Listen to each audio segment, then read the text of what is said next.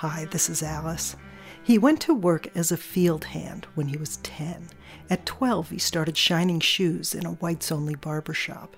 It was the 1940s, and Willie Brown was a black kid in a small, segregated East Texas town, Mineola, where violent, racist mobs did the work of keeping African Americans from voting. It was not a pleasant experience, I can tell you that. But I didn't have anything really to compare it to, except that I had somewhere in the residuals of my mind that there was a better life than worrying every day about your physical safety. There was a better life than being a vegetarian and not by choice. That there was a better life than having only a pot-bellied stove in one room in a household. There was a better life other than outdoor plumbing. There was a better life than having a job of going a block away to get water and bring it back. And there was a better life than taking a bath in the third use of the water that had been acquired. I knew that there had to be a better life, and there clearly had to be a better life than having no shoes. Willie Brown would achieve that better life in California, where he moved when he was 17. He had an effervescent personality, a drive, and a knack for politics that was second to none. He went on to become one of the most powerful politicians in California history and one of the most influential black elected officials in the country. He was a member of the California Assembly for 30 years, Speaker for 15 of them. Among his many accomplishments there was the legalization of homosexuality in 1975, which won him the lasting devotion of San Francisco's gay community. In 1996, he became the mayor of San Francisco, the city's first black mayor. He was pro-development and pro-social justice. He brought every underrepresented sector of society into his administration: women, gays, Asians, Latinos, blacks. He changed the face of San Francisco in other ways too during his 2 terms.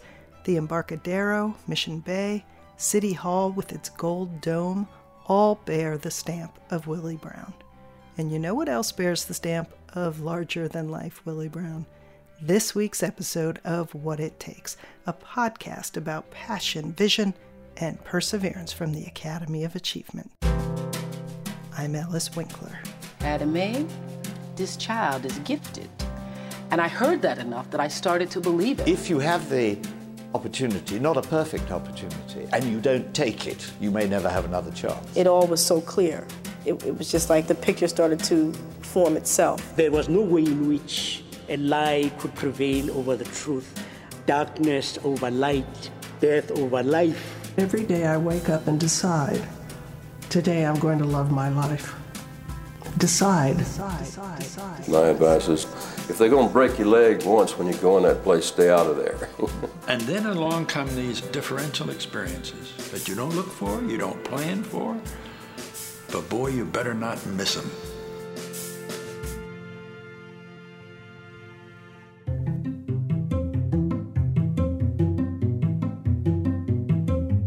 If you never got to see Willie Brown in action, it's hard to overstate just how charismatic and effective a politician he was. No one could work a room like Willie Brown. No one was as large and in charge as Willie Brown. No one worked across the aisle like Willie Brown. And no one was as stylish or threw a better party than Willie Brown. The Academy of Achievement has interviewed Willie Brown twice. The first time in 1996, a few months into his life as mayor of San Francisco. The second time just weeks ago in October of 2020. So we'll listen to excerpts from both these conversations chronologically. In the first, Willie Brown recounts his remarkable life story from Mineola to San Francisco. In the second, he reflects on his life in politics and on the current state of affairs, as a senior American statesman, you might say. He had his detractors, don't get me wrong, people who thought he cozied up too much to business and ushered in gentrification, people who accused him of cronyism. But one thing almost everyone seemed to agree on: he got things done. That determination to make his mark and do it with a lot of pizzazz started, he said, in Mineola. In the early years of my life, my grandmother was a single most powerful force in existence by my little kid standards. And she was that way because she showed no fear of anything. In spite of the fact that we lived in a totally segregated community, she would not take anything off of white people. They would mistreat her or attempt to mistreat her, and she would stand up to them. But she was an 80-year-old woman, so I had great respect for her. I had great respect for my mother. She seemed to have more interest in life than any other human being that I'd ever known, although she was only there on weekends. She lived in what we called in service up over somebody's garage in Dallas, Texas, working as their maid. But she would dutifully come home practically every weekend. She'd bring with her the excess food that she had cooked and not served to the other families. She'd also bring home the clothing of the kids from the house that she worked for that they would give her. And so she was kind of my treat. She also had a great interest in what we as kids were doing every day, what we were doing in school, and she was very inspirational, although not even a high school graduate, on reflection. And so she was very important to me. And I had the father had been in the family long before I even knew him. And my family, my grandmother, before she had her heart trouble, owned the only night spot in the town, the Shack, bootlegged the booze out of that. And so my house was kind of the center of that little town's activities. And then I had an uncle who literally defied description. He had no education, never had a job, but seemingly owned everything in the world. He was a resident of San Francisco, California. He drove his car back once a year. He sent money to his mother, my grandmother, to take care of his sisters, to help take care of his sister's children. And he had a lot of style and a lot of pizzazz about him, and he was kind of every little kid's in Mineola's hero. And he, of course, being my uncle, was my hero. He also knew how to curse, and that seemed at that time important to me. He would never stay for more than 3 or 4 days, because apparently there must have been a warrant out for him or something, and he had to get the hell out of there, but he was very important to me. That was probably the sum total of this little kid's collection of people, although I did have access to things like the Houston Informer, which was a black newspaper, and you would check that newspaper out and you'd read these stories about Harlem and about black entertainers, but they really didn't relate to me, and I couldn't relate to them because it just didn't seem like something I would ever be able to do. I had no vision much beyond Mineola, and so my perspective of people whom I respected and admired were pretty much restricted to my family members. I didn't have a whole lot of teachers that had anything going for themselves that would warrant my being an admirer of them. He was educated, if you can call it that, in what was called the Colored School of Mineola, which only went up to the 10th grade. The teachers may not have been well qualified, but Willie Brown says he still got something from the experience. Lots of confidence. They built confidence in us. They gave us lots of self-esteem, and they helped equip us for competition. They made me believe that there was absolutely nothing I could not do. They really, I still have that. I just think I may be delayed in when I do it, but I know I can do it. And so I got to tell you that nothing education, that education which used textbooks, I used to have a great pride in my ability to recite narratives, to recite entire sections of books and stories and poems. And it was pointed out to me on occasion when I was in California, after I'd long out of high school, a girlfriend of mine pointed out that I missed whole 3 stanzas of the Ancient Mariner.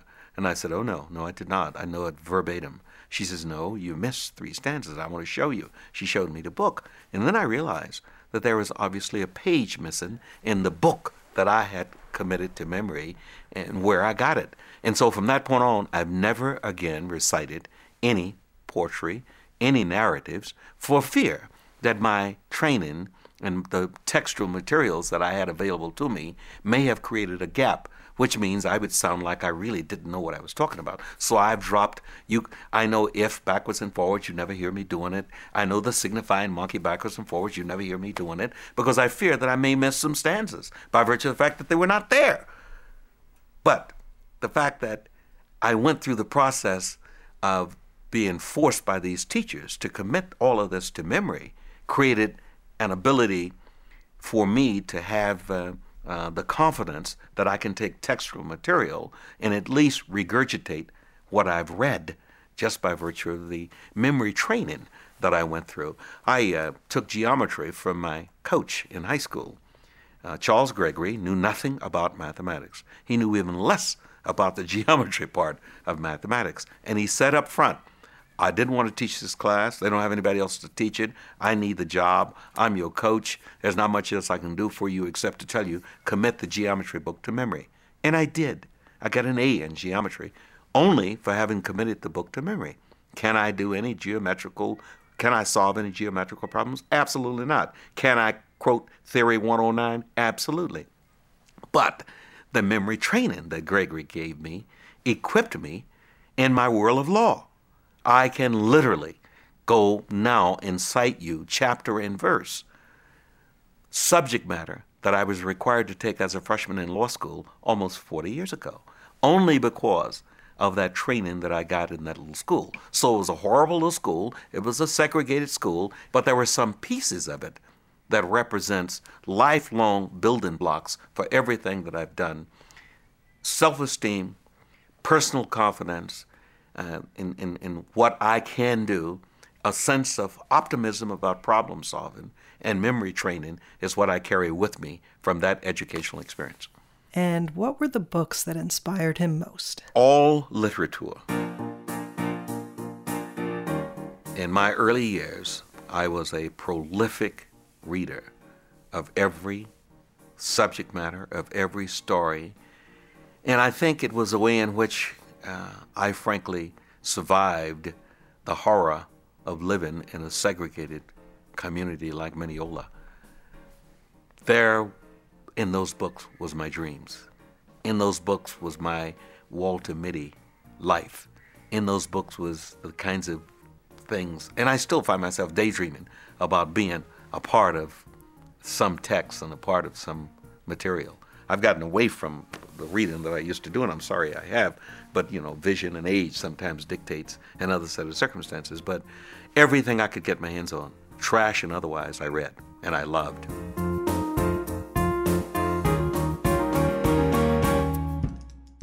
And the thing that I marvel about in my situation is that by all rights, I should really hate white people for the kind of treatment that I received. But at this stage of my life, and probably for the last 40 years, I can't even conjure up how horrible it really was. So there's no way for me really to describe it. And I carry no residual displeasures towards any race of people. I think the experience that I had there made me a more tolerant person than I ordinarily would have been.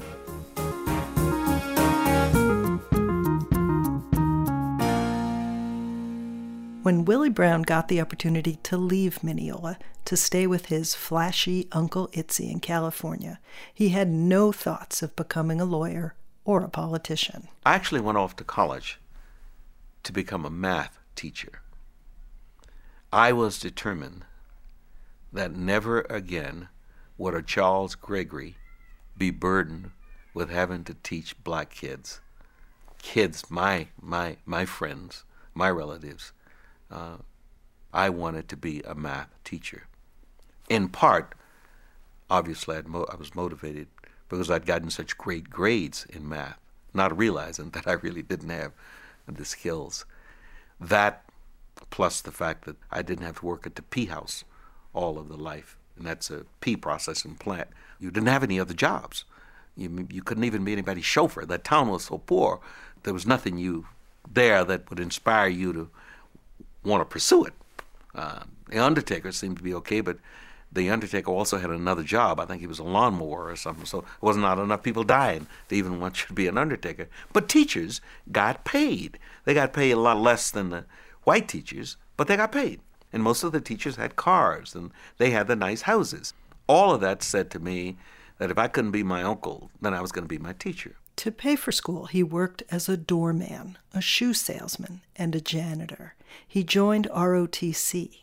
As his eyes opened to the world and campus politics, his interests were running more toward philosophy and poli-sci. By graduation, the United States was starting to get involved in the war in Vietnam, and his main interest was in avoiding military service. So he dropped ROTC and settled on a graduate program that would get him an exemption. That's the reason why Willie Brown entered Hastings Law School, where he would become class president and graduate a lawyer in 1958. The first client I ever represented was a hooker.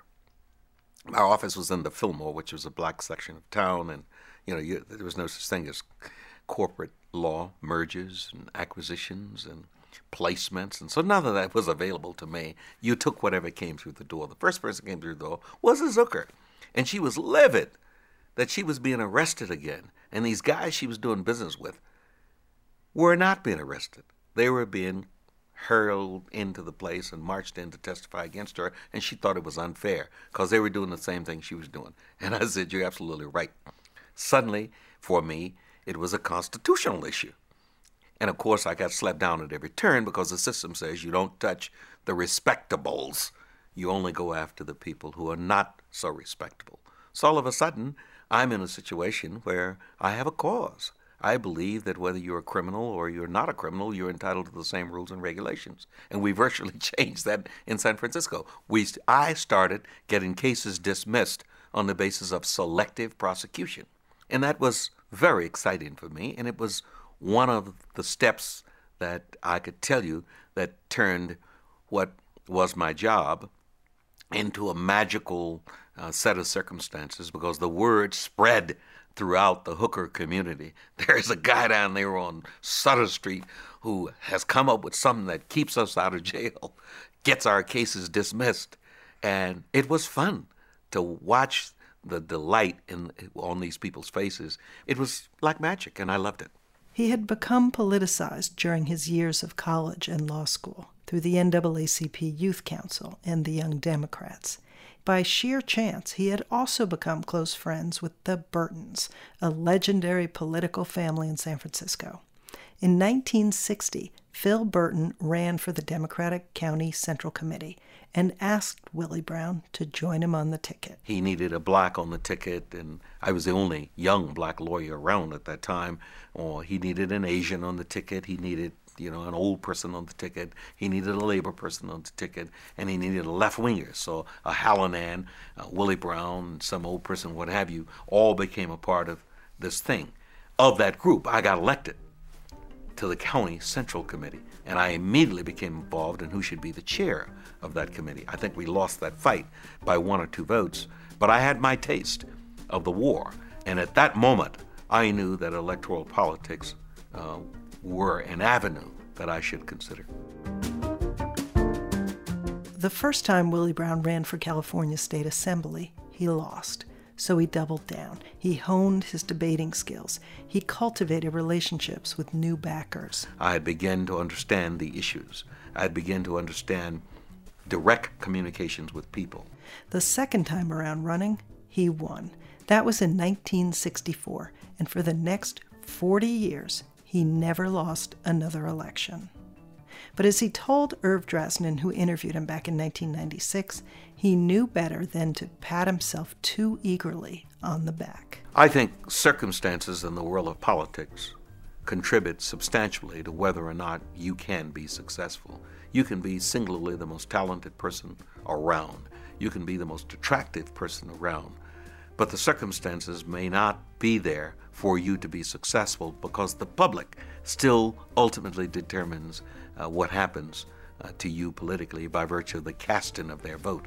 And you cannot ever predict what will move the public in one direction or another. We politicians do focus groups and surveys, and we do everything that you think We do telephonic persuasion, but believe me, people make up their minds on quirks. They make up their minds many times on things unrelated to anything that you have said or in fact done.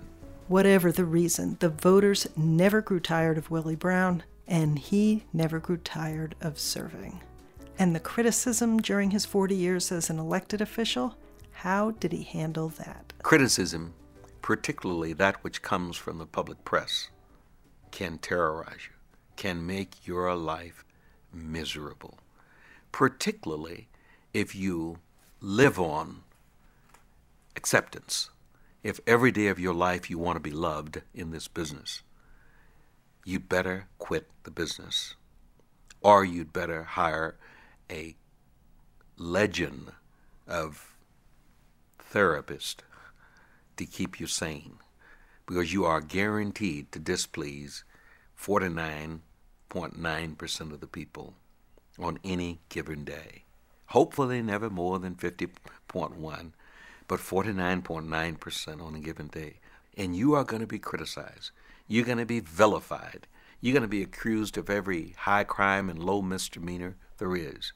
Your sanity is going to be questioned. Your integrity to its soul is going to be questioned. And if you let any of that interfere with you, if you let that define who you are, you should get out of this business. I don't let anybody define who Willie Brown is, except Willie Brown.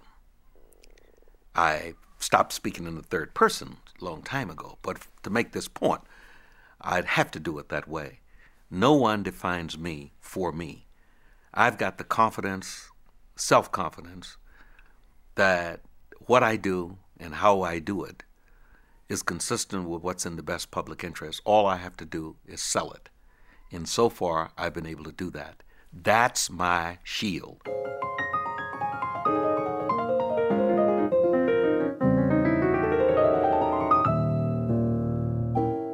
These days, Willie Brown no longer needs a shield. He's 86 and has been retired from politics since 2004, when term limits brought an end to his tenure as mayor of San Francisco. But he still strolls the streets of the city every day, he says, 4 or 5 miles, shaking hands and greeting people with those eyes that can light up a room. And he still works some as a lawyer, as a public speaker, and as a political columnist for the San Francisco Chronicle. His eyesight is failing him now, but he has the energy of a much younger man and is just as dashing as ever.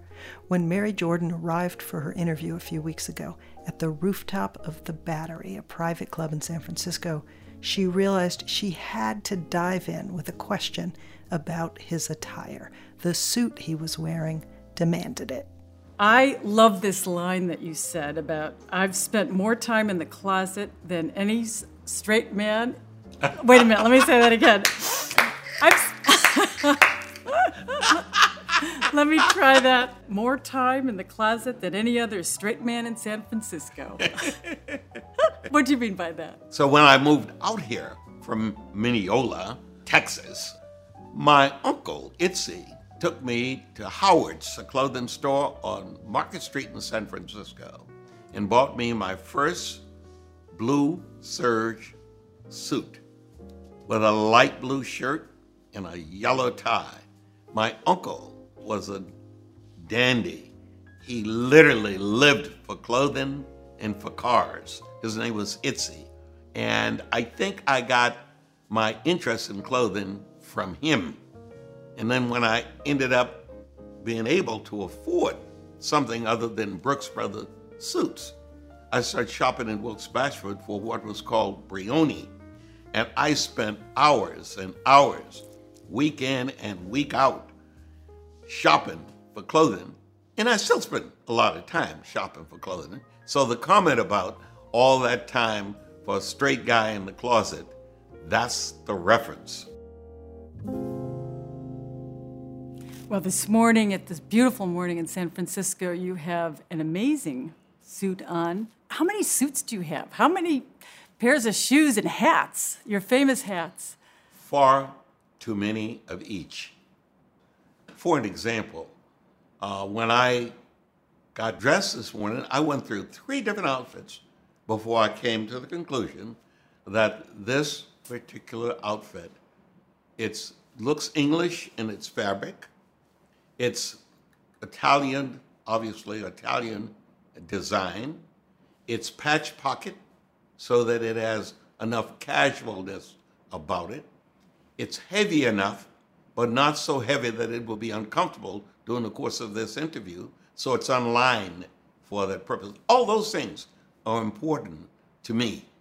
I went through 3 different outfits, and I put them on with the shoes and the shirts, and I finally settled on what you see.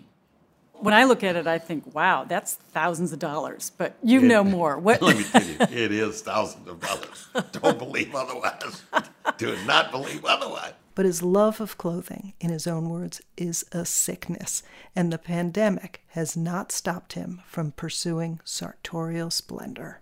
It's really important that you take time, just as it's important that you take time to understand the subject matter, to get as much of the facts as you can absorb, to review what other people have said. It's no different in your wearing apparel. The width of your trousers, width of your pants. Many people have the pants too tight. Make sure your shoes, your socks, everything is consistent. The detail that you just went through about your appearance, that's how you're also known about politics, when you're trying to tackle a problem or solve something. Can you walk through your approach for political power? You know, how much of it is behind the scenes and kind of thinking layer after layer, who you have to talk to, who do you have to bring in the room? Well, first and foremost, in the world of politics, you've got to know that no matter how bright you are, how able you are, you have to develop very quickly the ability to listen and not talk. Listen. You will come to a much better conclusion if you hear everything and everybody. And in particular, if you do your response at the end so that you can include the best wisdom coming from others as part of the approach you believe is appropriate to address the issue.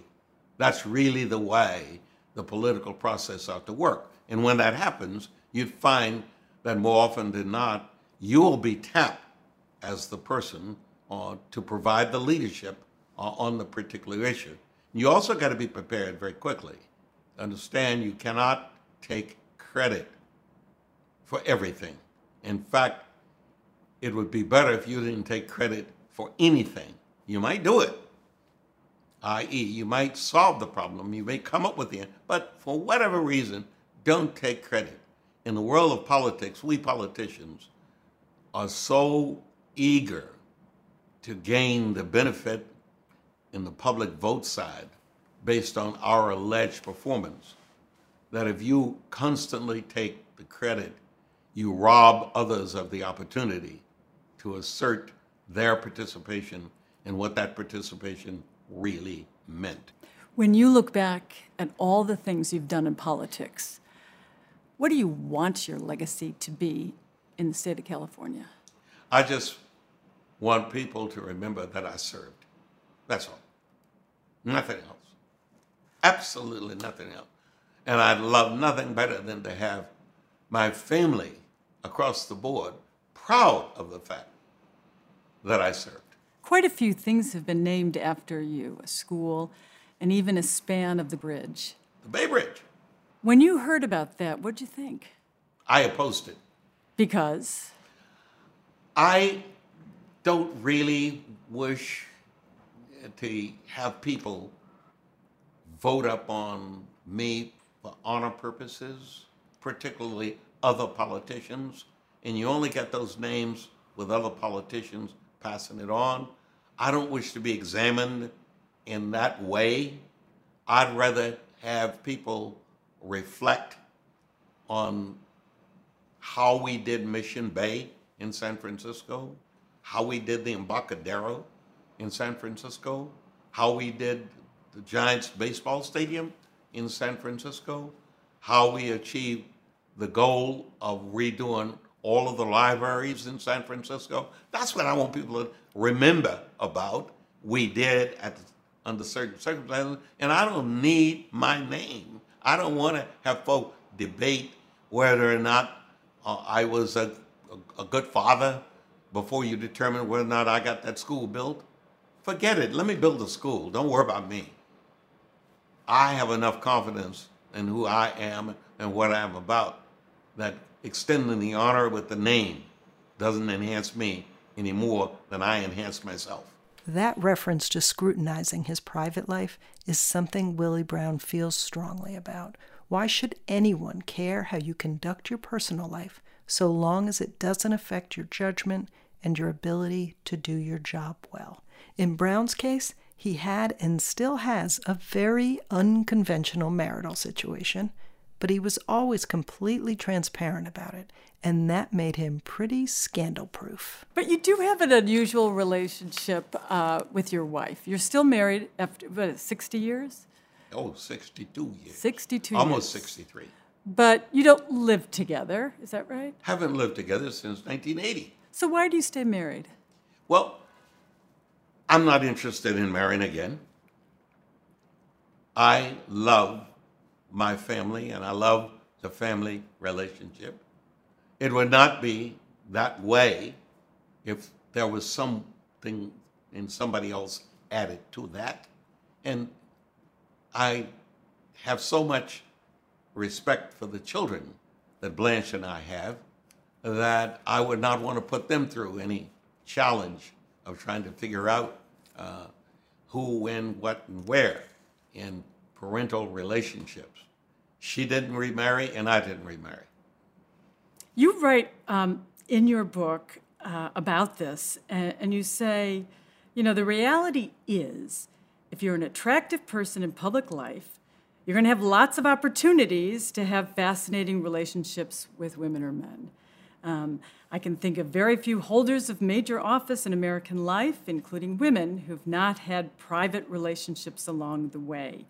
And yet, invariably, it seems that when these relationships are exposed, the politicians apologize, but not Willie Brown. Why not? There's nothing for me to apologize for. I didn't promise you that, that I would be eligible to wear red shoes and a white robe and live in the Vatican. That was not who I am. I am about doing good work that affects the lives of people directly and with zero liabilities and zero obligations. And that's who I am. And for more than 60 years, that's what I've done. And I've done it successfully without any downsides. And I think more than anything else in public life, if you can avoid the tag of a hypocrite, you're further down the line of being able to be yourself. And you were upfront about it. You were photographed with all these women. You talked about it. There was nothing hidden at any point. Oh, no. Right. No. Not only that, you understand that if somebody wishes to date me, I'm proud of the fact that somebody of such quality, of people of such quality, would want to date me. Dating a politician is not a great experience. The spotlight and the expectations are so much greater than non-politicians dating. And so I really am grateful whenever anyone that I became interested in wanted to be identified with me. Now, let's talk about one who's in the news right now, Kamala Harris. Yes. How did you influence her, do you think? I attended a wedding, and this woman, Kamala Harris, was there. I met Ms. Harris. She was a deputy district attorney in Alameda County at the time. Black woman showed incredible promise if she ever entered the world of politics. And as usual, I was always looking for new political talent. And that happened across the board. What did she have that made you think she could be good in politics? First and foremost, the ability to express herself. she was presentable in a very appropriate way and she clearly had a collection of people around her that showed up for that wedding who clearly had some admiration for her and respect for her. You know, she was only 29 and you were 60 at the time, and you dated for about a year, is that right? Yes. You know, in you've written about all the women you've dated in your book. No, that's not true. Some of the women. Thank you. How many women have you dated? No, I have no idea. I wouldn't even attempt to project. Playgirl magazine once listed Willie Brown as one of the 10 sexiest men in the world, so you get the picture. One of the other women he dated for a while was actress Margot Kidder. Brown hung out with a lot of celebrities and was even invited a number of times to appear in small roles on television and in film, often playing himself, like in The Princess Diaries with Julie Andrews and Anne Hathaway. Despite the threat of rain, the big turnout includes the mayor of San Francisco and a Genovian pear juggler. Do you think it's gonna rain on us? It never comes down on Willie Brown. But one time he played a senator, not terribly unlike himself, in a very famous film directed by the very famous Francis Ford Coppola and starring, well, too many people to name. How about Godfather 3? What was that like? Well, that came about in a very unusual way. It was, I think, 1988 or 89, somewhere in that neighborhood. It was being shot in Rome, just outside of Rome, to be exact. And Francis, whom I've known for years, was having all kinds of trouble with the guy that he had playing, a senator. And a black guy was playing the senator. And he kept yelling at the black guy, apparently. Ask the question, present it the way Willie Brown would present it. And he kept pounding the guy that way. And lo and behold, finally the guy turned and became exasperated, as artistic people are sometimes inclined to do. And he started to say, Mr. Francis, why don't you just use Willie Brown and not me? And he walked off the set. And it's a small part, but it's with Al Pacino. Mr. Corleone. Tuesday. Frank, how are you? Thank you very much for the contribution of the boys' swimming pool. And we need your help on Sam Wallace's candidacy for judgeship. We always can use a good judge. Thank you. Nobody could play a Willie Brown-type politician better than Willie Brown. And honestly, he's more of a mythic character in real life than on screen. Mary Jordan, our interviewer, could have listened to him for hours tell stories from back in the day, but she also wanted to hear his take on today's issues. There's a lot of talk these days about the demise of California, the once great state. You know, housing's too expensive. There's millions of acres that have gone up in fire. There's homelessness to a degree we've never seen. What do you think about the state of California as we sit here in 2020? It's not as good as it should be. Clearly, we need to be far more attentive to the differences existing in our system and in our society. When I walked into San Francisco in 1951, you could not become a police officer if you were black. You could not become a fireman if you were black. You did not have access to civil service. There was no black person holding public office. We did all those things over the 20 or so years, from 51 to 71 or so, and we were focused on achieving that goal. I believe the whole issue of poverty can be addressed in the same fashion. I believe the issue of drug addiction can be done in the same fashion. Alcoholism can be done in the same fashion. But it requires an incredible dedication by a whole body of people. To go from 1951, when Willie Brown first arrived in San Francisco, to 1975, when George Moscone got elected to the mayor of San Francisco. We did some marvelous things. But what's the difference now? It's very clear the problems now, as it was in the 50s and 60s. Is the difference that you were able to work with Republicans, famously got along with Ronald Reagan and Arnold Schwarzenegger when they were governors? I mean, what is it? There's a better example than either one of those two. You understand that Democrats did not elect me Speaker. Democrats participated. I got 51 votes, 41 required. I got 51 votes for speakership out of 80. 28 of those votes were from Republicans. There were 32 Republicans, 28 of them voted for me. There was 48 Democrats, only 23 of them voted for me. So for my ascendancy to the speakership, a job which I held twice as long as any other human being ever in the history of California, the best anybody ever done on that score was 7 years. I did 14 and a half years as Speaker. A combination of Republicans and Democrats, the whole membership for the first time in the history of California elevated me to the speakership. Are we ever going to go back to those days where someone... It's totally and completely necessary. The business of simply being of one political party and of one political persuasion doesn't work.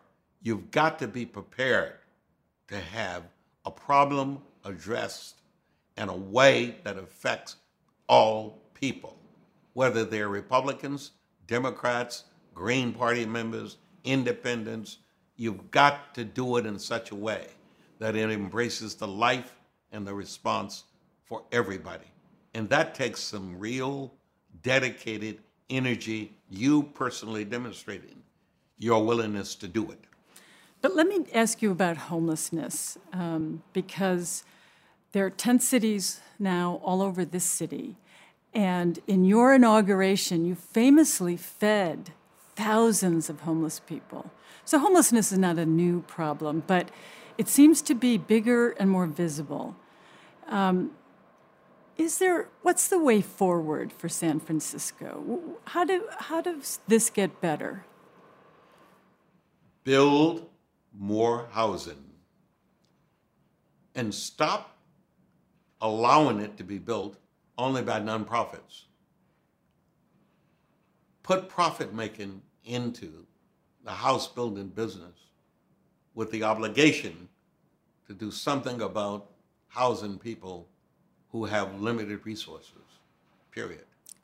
I did that, South of Market, when I did Mission Bay, when I gave the University of California 43 acres to put a hospital down there, 5 million square feet of research space from the private sector. What happened there, 6,900 units of housing, people who work there, but 1,700 of them for people on the poor side, those who could not afford it. But there could not be any distinction between the quality of those living spaces versus the people who were paying market rate prices. That's the kind of aggressive effort that ultimately needs to be made, because you've got to be in a position so that all of the system, all of us, embrace the solution. Period. We've not done that because we all stand on the side and say, take people out of a tent, you put them into a hotel in the city, and you pay $8,000 a month for a hotel room with all the services that go with it for someone who was initially in a tent. That's the expenditure of money that you should not So the tents and the hotels should give way to actual permanent affordable housing. Which also means you've got to change the permit process. You've got to change the approval process. And that's a challenge because we have these crazy rules that say anybody can challenge if I intend to build something. I intend to build an ice cream parlor, as the newspaper said, over the weekend. This guy put up almost $200,000 of his own money, and he wanted to do an ice cream parlor in a location that had previously been a restaurant. 5 months, 6 months later, 8 months later, the city still hasn't approved it because the city authorized anyone else who might be interested to oppose it. Opposition comes from a competitive ice cream guy several blocks away. The person in charge, you've got to say, that's nonsense. We're going forward. We're going to open that ice cream joint. So what's the problem here? Too much regulation, too much red tape, too much government? What's the problem? That's exactly what it is. We have, in an effort to have full participation, we've not imposed any responsibility, because if you did it out of vengeance, you did it without any real merit, I ought to be able to go after you to help pay for the delay that you caused me. We also should have a way in which we say, we anticipate the population is going to increase by 5%. We're going to increase the housing by 5% annually. Period. That has to be the way. We can't have the housing come 5 years after the growth in the population, because it'll be, by then, a need for 25%, not 5%. But we're not making decisions that way. We're so concerned, frankly, about process and procedure. I was always a product person. I was never a procedural person. I was never a process person. I was always product. And I always said to every politician whom I lecture to today, you'd be surprised of how successful you can be if you let product speak for you rather than your alleged process adherence. That's why, while most people use the term Machiavellian as an insult, Willie Brown embraces it, and he believes that every person who enters politics ought to read Machiavelli over and over as a guide. In all of the challenges that I've faced, at all times, my arguments have always been, do it my way, and let's look at the results. And you can take credit for the results. I don't care. I'm far more interested in seeing that it's done. And that has been the cornerstone, frankly. Period. The ends justify the means. If in the end all these people are helped, if there's cut corners or stepped on toes. It's really not cut corners. What you're doing is you really are eliminating the roadblocks that never should have been there to begin with. Some people will call it cutting corners, but I don't call it cutting corners. I don't accept it as cutting corners. We need to make sure this place is seismically sound. Cutting corners would be to build it faster and quicker, but it's not seismically sound. You better make sure it's seismically sound. You'd like to build it faster and quicker, but make sure it's seismically sound. And it shouldn't take any more time to be seismically sound. When I walk the streets now, I'm so angry that all the time we spent since the 14th of March, we still haven't finished doing the potholes, the sidewalks, and all those things on the streets that we've had these orange roadblocks for all this time. I go down to Fisherman's Wharf. I was there yesterday, and I could not believe that I'm still looking at some of the disruption that the street development process. So why the paralysis? Why is this paralysis? Even now when the streets are empty, it should be. Because there's nobody who is saying, you have 48 hours, finish it. How would you describe yourself? I think I describe myself as just kind of a practical person trying desperately to do good. You got some flack over the years for appointing friends to jobs. I mean, one of the reasons you were so powerful is that you had all these jobs that you could appoint people to, and people earned a lot of money. And at one point, even the FBI was looking into it. They never found anything. When you look back on that, I've heard you say, well, that's what people do. You appoint people to positions. How do you look back on that issue? I have always done my best to associate myself with the best. And in most cases, invariably, the best have been friends. You were a civil rights leader, and in your hometown in Texas, you saw segregation and racial injustice. When you see what's going on today with Black Lives Matter and all kinds of protests and many, many Black people who say there's been almost no progress, what do you think? You know, it's decades since we were fighting the same fight. Is it any better now than it was in the 60s? And what's the way forward? Of course it's better now than it was in the 60s. Just think about it. You have a Black mayor of San Francisco, a woman. You could not have had that in the 60s. You have a Black U.S. senator from California. You could not have had that in the 60s. You have a Black woman who became the Attorney General of the state of California. You could not have had that in the 60s. Colin Powell would have never been the chief of staff and of Joint Chiefs. Tiger Woods becoming the best golfer in the world. All those things could not have happened without the transition that took place from the time I left Mineola until the time I became Speaker. All those things happened because there was a change. So yes, there have been changes, but be very clear. The level of racism is as intense and as identifiable now as it has been in the history of this country. And we clearly need to continuously address the issue. Just think, the head of Wells Fargo made the comment that the reason that they don't have more executives in the financial world is because there's not that kind of talent among people of color. That's clearly an expression of suppressed bias and suppressed racism.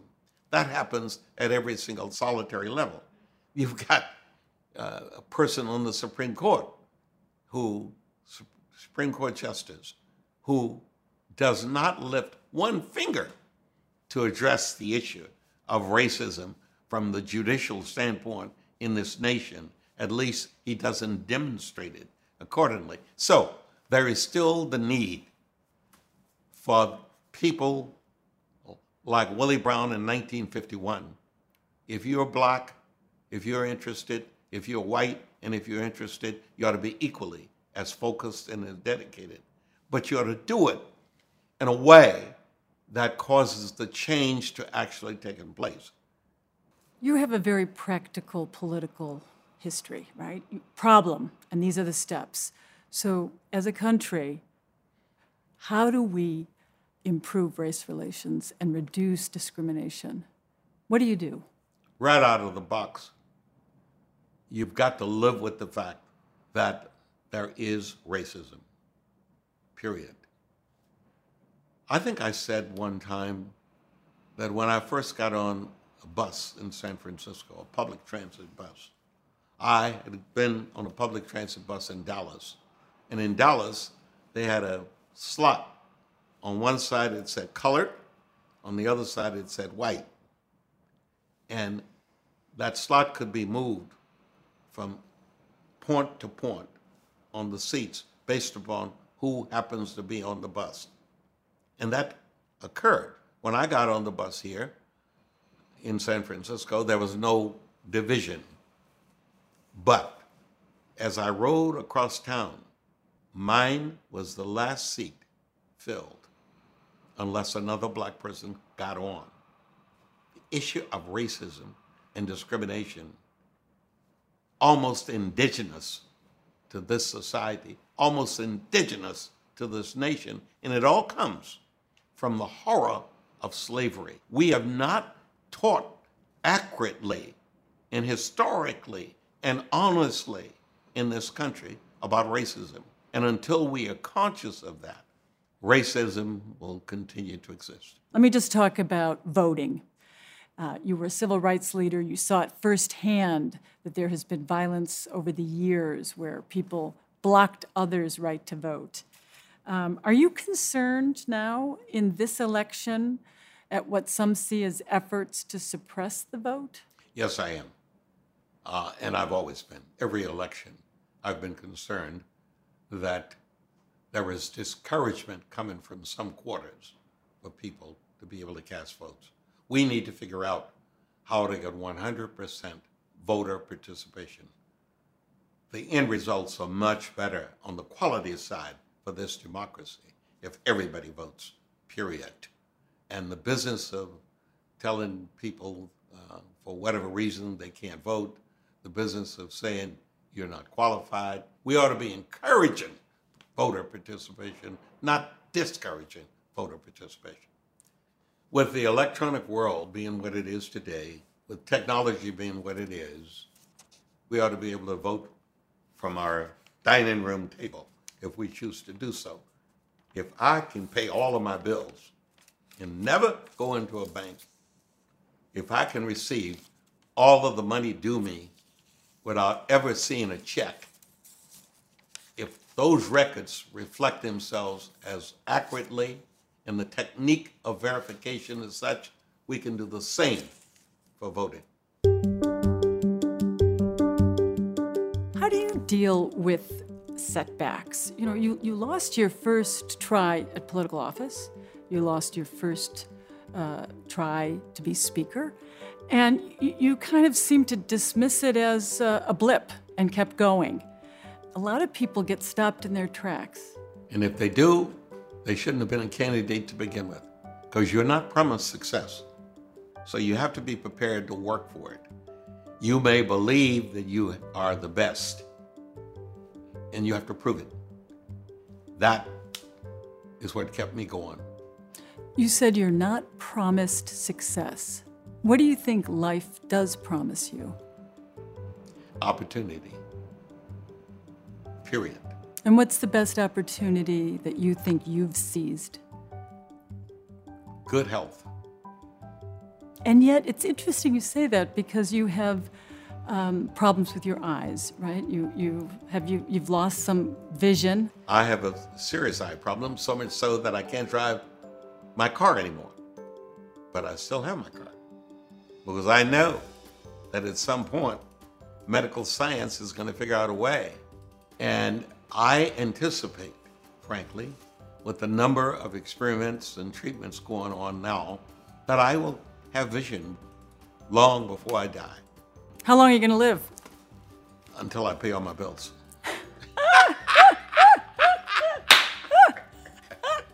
If I die, the economy is screwed. All right. Do you always have this twinkle in your eye? You have no idea how many people call me. How many? I want to hear. How many? So during this interview, how many people called you? I count 13. You do love people, don't you? Oh, yeah. As a matter of fact, I don't know what I'd do if they didn't call. Well, your phone will always be ringing. Thank you, Willie Brown. All right.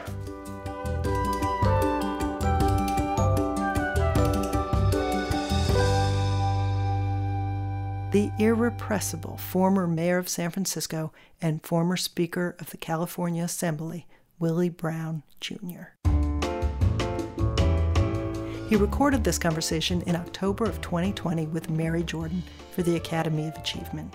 By day, Mary is a correspondent extraordinaire for the Washington Post and the author of The Art of Her Deal, the untold story of Melania Trump. Earlier in this episode, we heard portions of Willie Brown's 1996 Academy interview with filmmaker Irv Drasnin. If you haven't voted yet, get on it. I'm Alice Winkler, and this is What It Takes from the Academy of Achievement.